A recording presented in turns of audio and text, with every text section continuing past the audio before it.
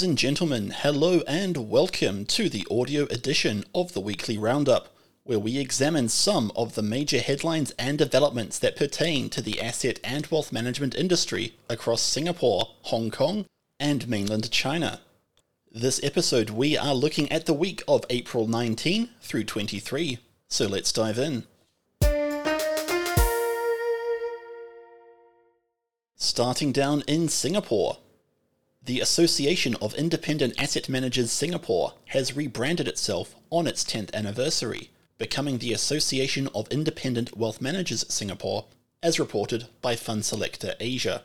Founded in 2011, the Association of Independent Wealth Managers Singapore has over 80 members across Singapore's external asset managers, family offices, and service providers, and exists to drive the development of the independent wealth management industry in Singapore.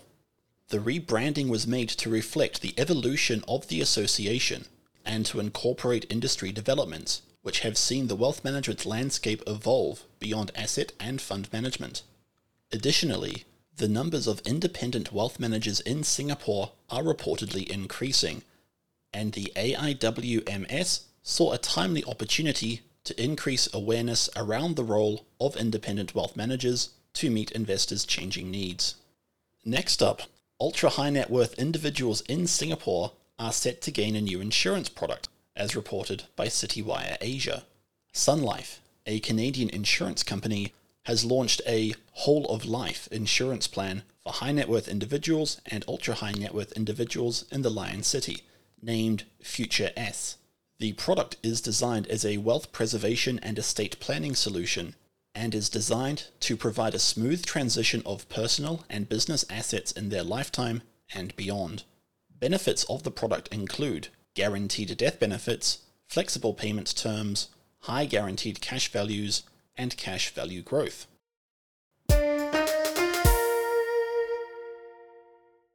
Moving up to Hong Kong.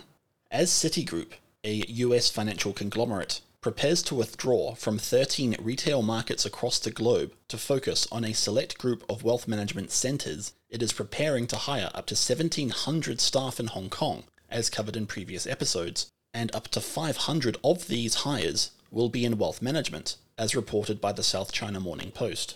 This number would include up to 300 relationship managers over the next 5 years, as Citi aims to triple its client base and double its AUM in Hong Kong by 2025. The boost in Hong Kong relationship managers forms a part of Citi's Win in Wealth campaign, which will see Citi aim to add $150 billion in AUM across Asia Pacific, with $120 billion of this coming from high net worth individuals. If successful, this would see Citi managing $450 billion across Asia Pacific by 2025. To support this drive, Citi will increase headcount by circa 2,300 across the region, with 1,100 of these being relationship managers and private bankers. Citi's CEO of Hong Kong and Macau, Angel Ng, reiterated that Hong Kong was a, quote, key strategic market for Citi, end quote, and that Hong Kong was one of the largest contributors to Citi's global revenues.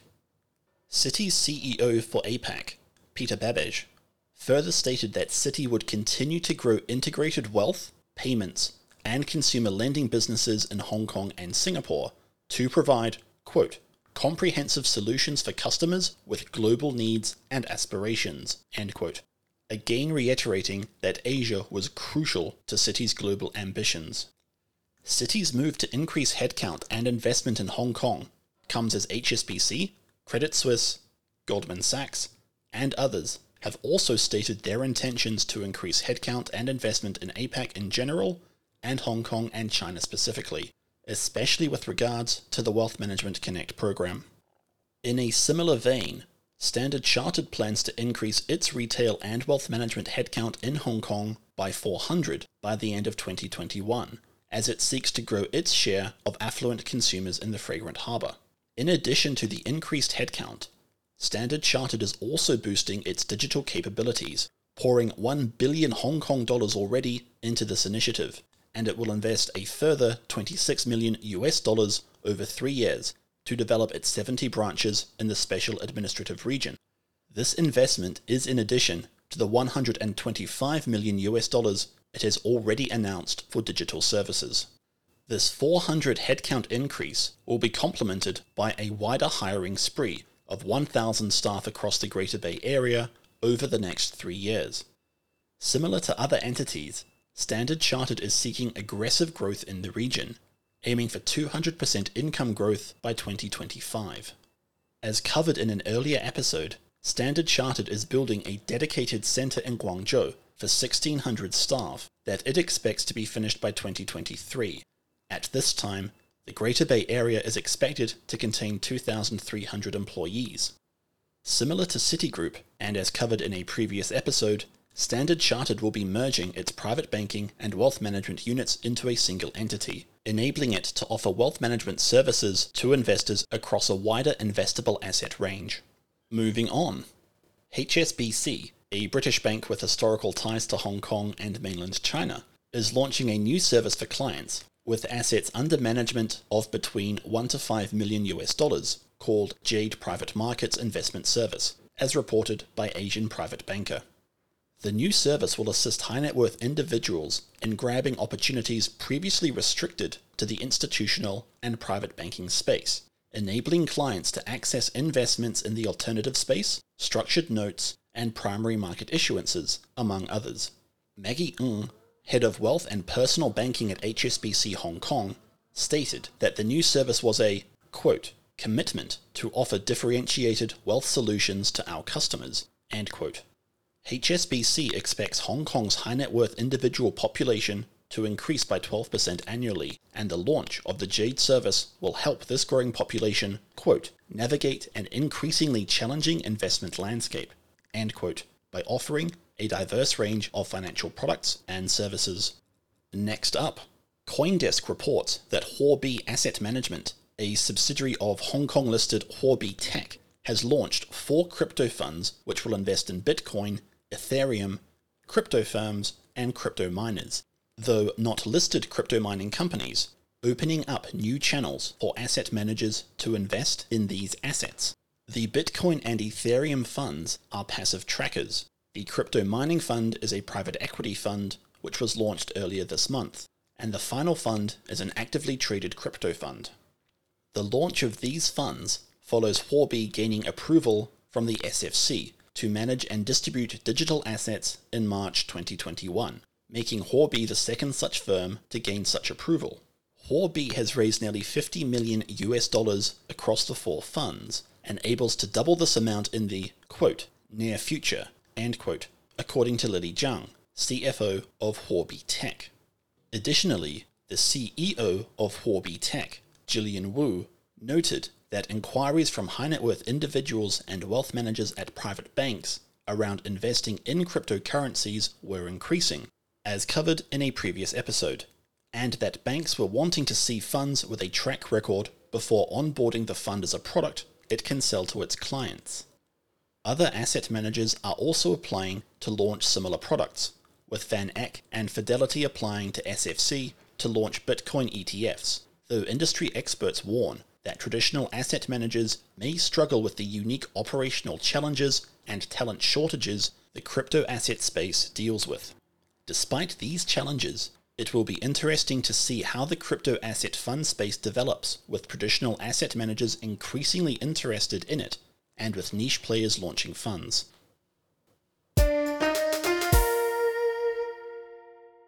Moving up to China.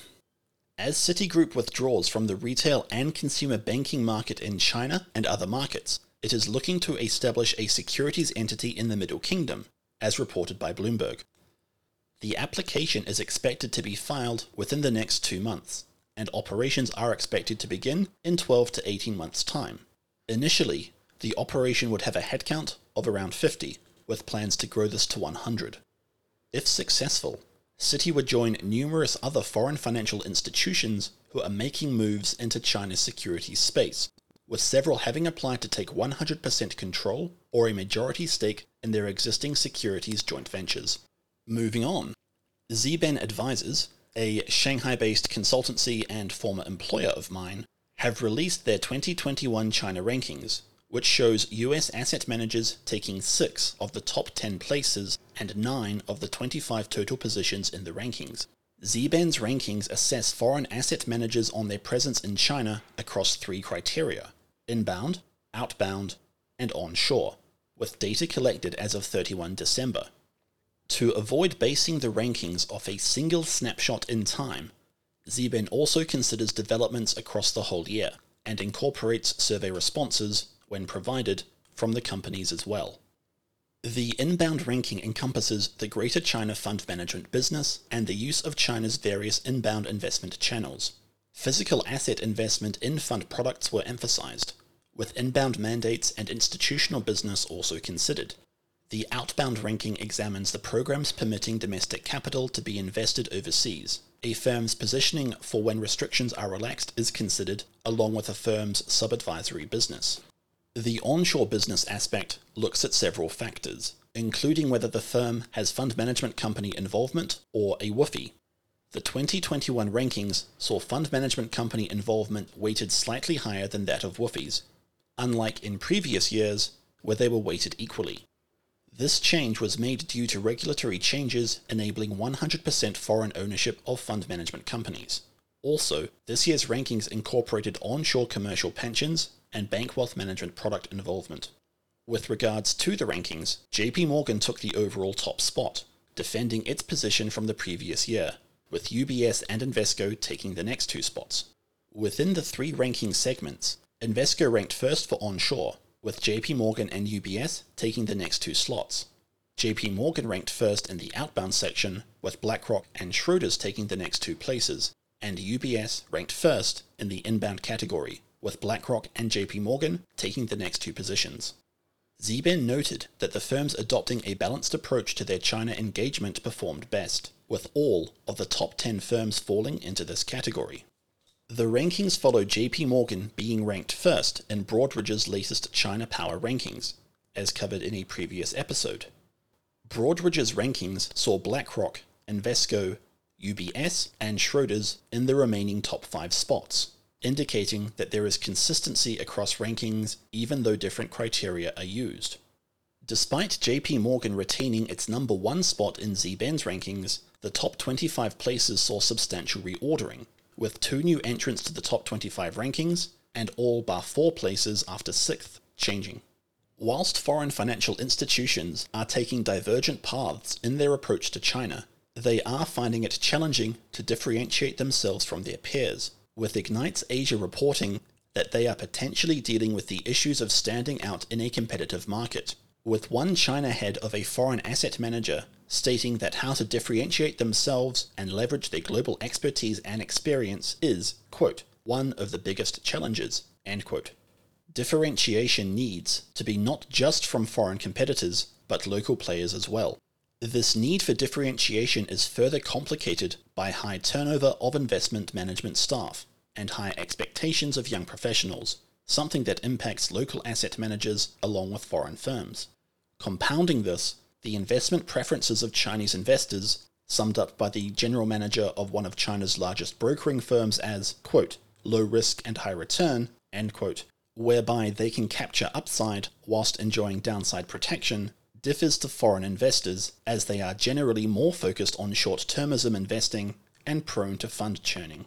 With 2021 seeing substantial developments across aspects of China's asset and wealth management space, it will be interesting to see how foreign asset managers respond to these challenges and how the 2022 rankings are affected. Despite the rankings potentially being seen as positive signs of foreign engagement and involvement in China's asset and wealth management industry, a recent Asia Securities Industry and Financial Markets Conference saw Sandra Lu, a partner at Links Law, a law firm, note that many foreign asset and wealth managers were hesitant to enter the market due to high and rising political tensions. Ms. Lu noted that, quote, the political relationship is a big concern to the global asset managers, end quote, and stated several of her clients were expressing concerns regarding whether Chinese authorities would put up additional roadblocks or obstacles for foreign firms entering the market. Next up, increasing numbers of Chinese fund management companies are looking to establish proprietary sales businesses enabling them to bypass fund distributors and engage with investors directly, as reported by Ignites Asia. CSOP and Borsera, two top 10 fund management companies by AUM, reportedly applied to establish direct sales subsidiaries at the end of 2020, with Borsera receiving feedback from CSRC earlier in April.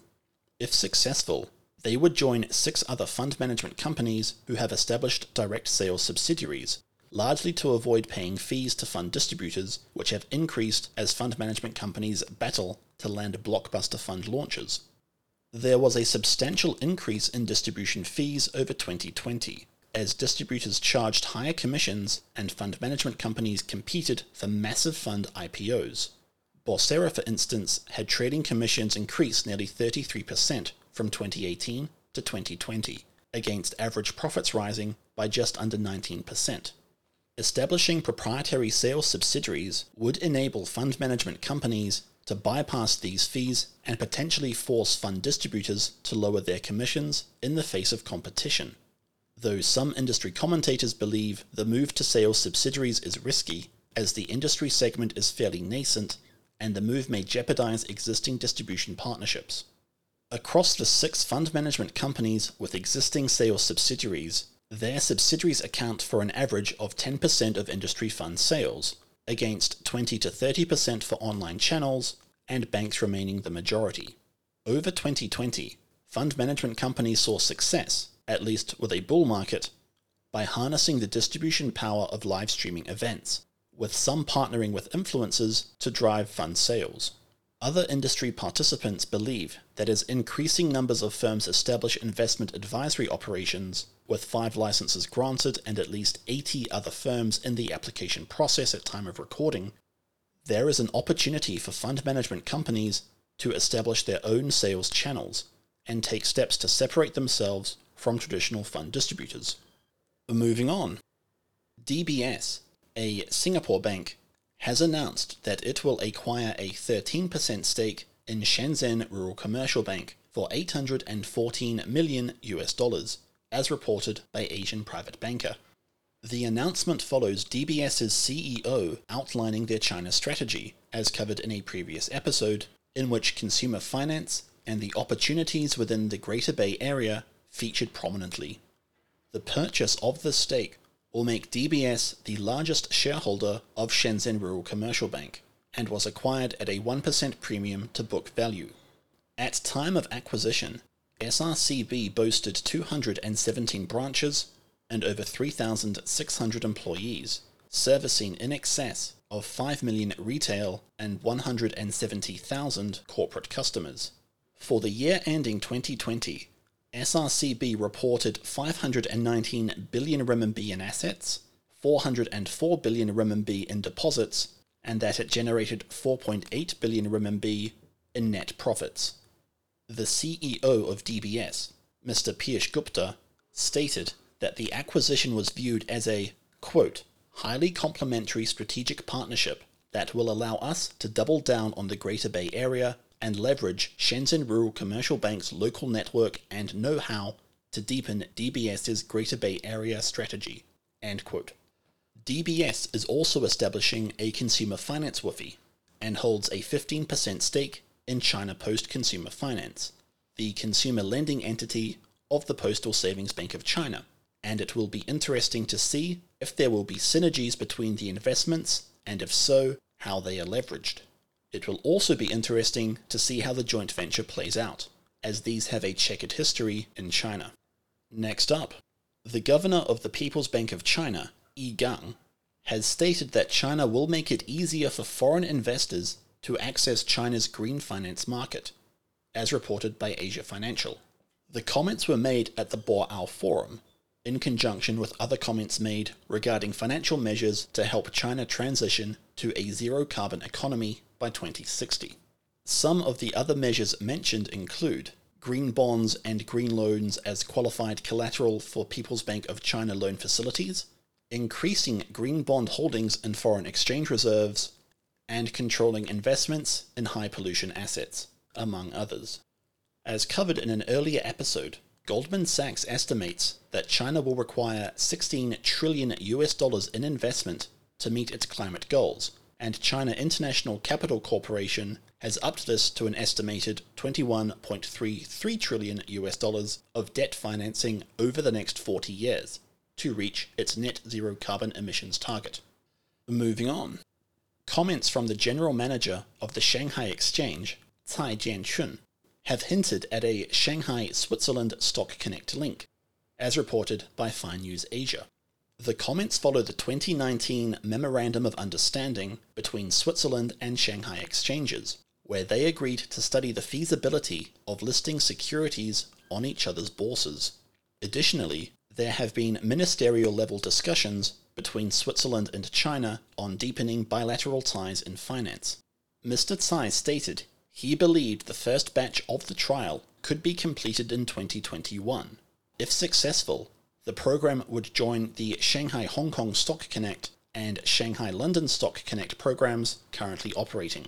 Whilst the Shanghai Hong Kong Stock Connect program saw aggregate cross-border flows reach 272 billion RMB in aggregate quota use as of April 23, 2021, the Shanghai London Connect has only seen $6 billion in global depository receipts. The financial instrument traded on the Connect program sold since its launch in 2019.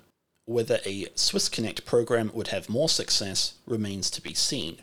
Also in Connect program developments, Deakins, a law firm, reports that as stated in the 2021-22 budget, the Hong Kong government is planning to expand the Bond Connect program to include southbound, that is, Chinese investors buying bonds in Hong Kong, trading, with the Hong Kong Monetary Authority and People's Bank of China establishing a working group to see the scheme expansion completed by the end of 2021. Next up, Willis Towers Watson, a global advisor firm, released 2 research papers outlining how institutional investors can allocate capital to China whilst managing ESG risks. Willis Towers Watson highlighted that the application of a total portfolio approach and active management of their assets in China allowed investors to achieve long-term diversification and returns without a negative impact on their overall sustainability profile. This is largely due to the fact that adding Chinese assets in isolation incurs a penalty when looked at with a sustainability perspective. At an aggregate level, Chinese assets provide a substantial positive contribution to portfolio quality, driven by increased investment diversity and higher expected returns. Given the current state of China's sustainable investment development, noted by Willis Towers Watson as being in its infancy and not yet comparable with global best practices, with only a small number of listed companies disclosing ESG-related information, a blanket allocation towards Chinese assets is not recommended. Hence, an active management approach should be at the forefront of institutional implementation solutions in China. Despite China's aforementioned lack of sustainable investment development, Willis Towers Watson observes that China's sustainable investment has gathered significant momentum over the last few years. Willis Towers Watson further notes that asset owners do not necessarily need an onshore presence in China in order to undertake adequate governance and other investment checks. They do note that asset owners need well-resourced partners on the ground to help them in their investment allocation decisions and in selecting managers. No doubt, Willis Towers Watson sees themselves as a key player in this regard. Finally, Willis Towers Watson states that in recent years, China has emerged as a world leader in the funding and development of technology to fight climate change, and that it will be a key source of investment for net zero emissions and other climate change mitigation technologies in the coming years. Separately, Ignites Asia, citing data from Morningstar, notes that total assets in climate-aware funds domiciled across Asia-Pacific reached $18.6 billion at the end of 2020, with China accounting for over 87% of these assets and 38 of the 75 climate-aware funds domiciled in the region being based in China. This concentration highlights the point Willis Towers Watson makes in their research regarding China's role as a key source for sustainable investment in the coming years. Over in China fund developments, Shanghai Securities News reports that, Despite posting strong returns since launch, mutual funds which are focused on China's Starboard, a Nasdaq-style bourse launched in July 2019, are struggling to attract new fund flows. The first batch of Starboard-themed funds attracted more than 120 billion RMB in assets at launch, but a combination of marketing challenges and regulatory restrictions on fundraising limits have seen asset accumulation fall short of expectations, culminating with the second batch of Starboard-themed funds only raising 12 billion RMB in assets last year. Additionally, of 4 ETFs undertaking IPO fundraising in February this year, 3 fell short of their fundraising target of 5 billion RMB. At time of recording, the AUM of China's Starboard-centric mutual funds stood at circa 70 billion RMB across more than 50 funds, with the 4 Starboard ETFs having a total market capitalization of circa 40 billion RMB. These fund flow issues stand against 9 of the funds posting returns in excess of 100%, and another 11 posting returns in excess of 50% as of 13 April 2021. With equities funds currently out of favor with Chinese investors, as covered in a previous episode, Starboard funds may need to wait for a change in market conditions and sentiment before they can expect inflows to arrive. This market sentiment may spill over into the wider mutual fund space, with fund management companies facing the prospect of launching nearly 400 mutual funds in a period of dampened investor interest. The Securities Times, citing data from data provider Wind, note that of the 935 funds CSRC has approved since October 2020, 383 are yet to be launched in the onshore market, putting pressure on the asset managers to begin the IPO process before the 6-month regulatory deadline to launch the funds expires. As covered in earlier episodes, the blockbusting IPOs many funds experienced in 2020 appear to be falling by the wayside, so asset managers will need to launch their products in spite of the potentially poor fundraising they will attract.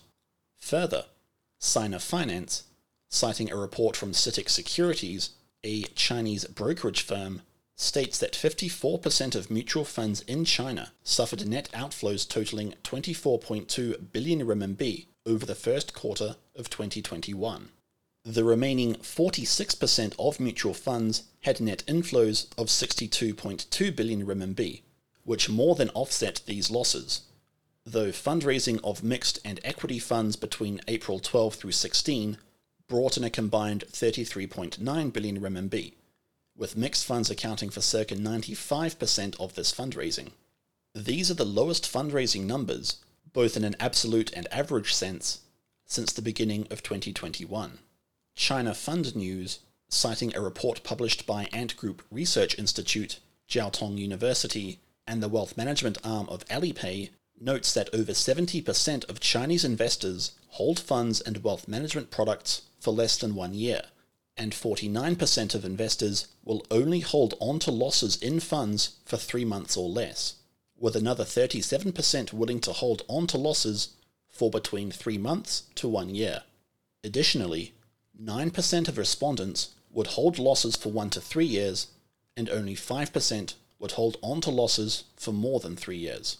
The report observed that investors making consistent, systematic investments into funds had longer holding periods, and were less likely to make knee-jerk decisions based on short-term losses.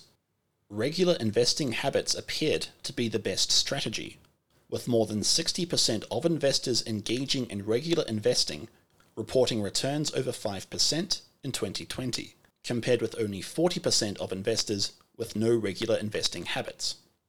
The report also highlighted the, somewhat unsurprising, habit of Chinese investors chasing the market, with over 1/3 of investors saying they would change their investment allocations if losses reached 20% or higher, and circa half of investors stating they would switch investments if other strategies exceeded 20% returns to try to catch that particular wave. A professor and academic deputy dean at the Shanghai Advanced Institute of Finances, Yan Hong, stated that the report findings reflected the opportunistic approach of Chinese investors and demonstrated that value-based investing habits have yet to be widely adopted. Whilst the report findings may be unsurprising to foreign and domestic asset and wealth managers, they may serve to give further context around the investor mindset that they are targeting, and as value-based investment habits are promoted and adopted across the wider investment community, the effects of this will be interesting to track. Also in China Fund news, Ignites Asia reports that ongoing regulatory efforts are having a market impact on Yuebao, the flagship money market fund of Ant Financial and China's largest money market fund, with the fund suffering its steepest decline in quarterly AUM over first quarter 2021. Total assets in the fund fell by nearly 20%, or $150 billion over 1Q21. This follows the People's Bank of China's ordering of Ant Financial to reduce the size of Yuebao, as covered in an earlier episode, in order to control liquidity risks and as part of wider actions taken by Chinese regulators against Ant Financial. Yuebao's AUM has fallen steadily since March 2018, when it reached 1.69 trillion RMB in assets under management, as regulators began cracking down on money market funds sold via channels such as e-wallets due to liquidity concerns of same-day redemptions across such products. Despite this latest assault on it, Tianhong Asset Management, the asset manager of Yuebao, which is majority owned by Ant Financial, stated that the changes were, quote, normal, end quote, and would not have any impact on the operation of the fund. Whether this eventuates will be interesting to witness. Finally, the first asset managers to participate in China's infrastructure REITs products are submitting their applications, with the Shanghai Stock Exchange and Shenzhen Stock Exchange accepting their first 4 applications. Borsera Asset Management and AVIC Fund Management submitted their applications to the Shenzhen Bourse, and Zheshang Securities Asset Management and G Fund Management applied to the Shanghai Exchange. These applications follow on from the release of official regulations for infrastructure real estate investment trusts issued by CSRC in August 2020, which opened the products up to retail investors, though retail participation is capped at 24% of a REIT. How the pilot scheme develops will be watched closely by many in the industry.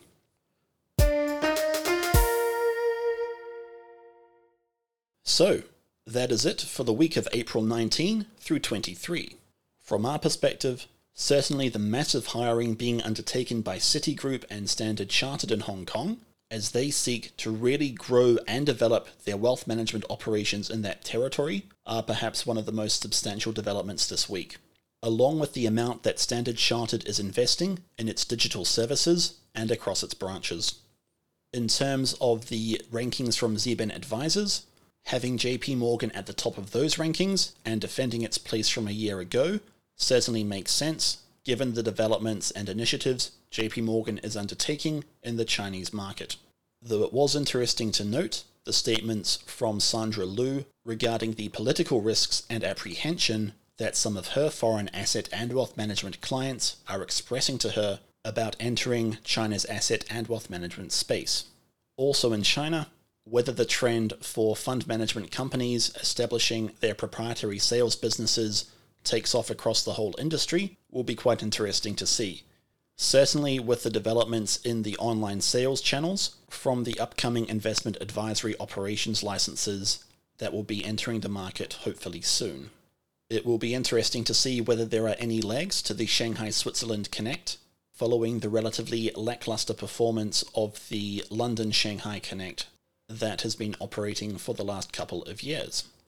And also excellent that there's a report confirming the short-termism of Chinese retail investors in that market. But let us know your thoughts in the comments below. If you enjoyed this episode, do give us a like, share, and subscribe for further content. If you didn't enjoy this episode, thank you very much for sticking around, and let us know in the comments which developments and headlines you think we should have covered. From Three Lions Asset Wealth Management Advisory, thank you for joining. We hope you tune in next time.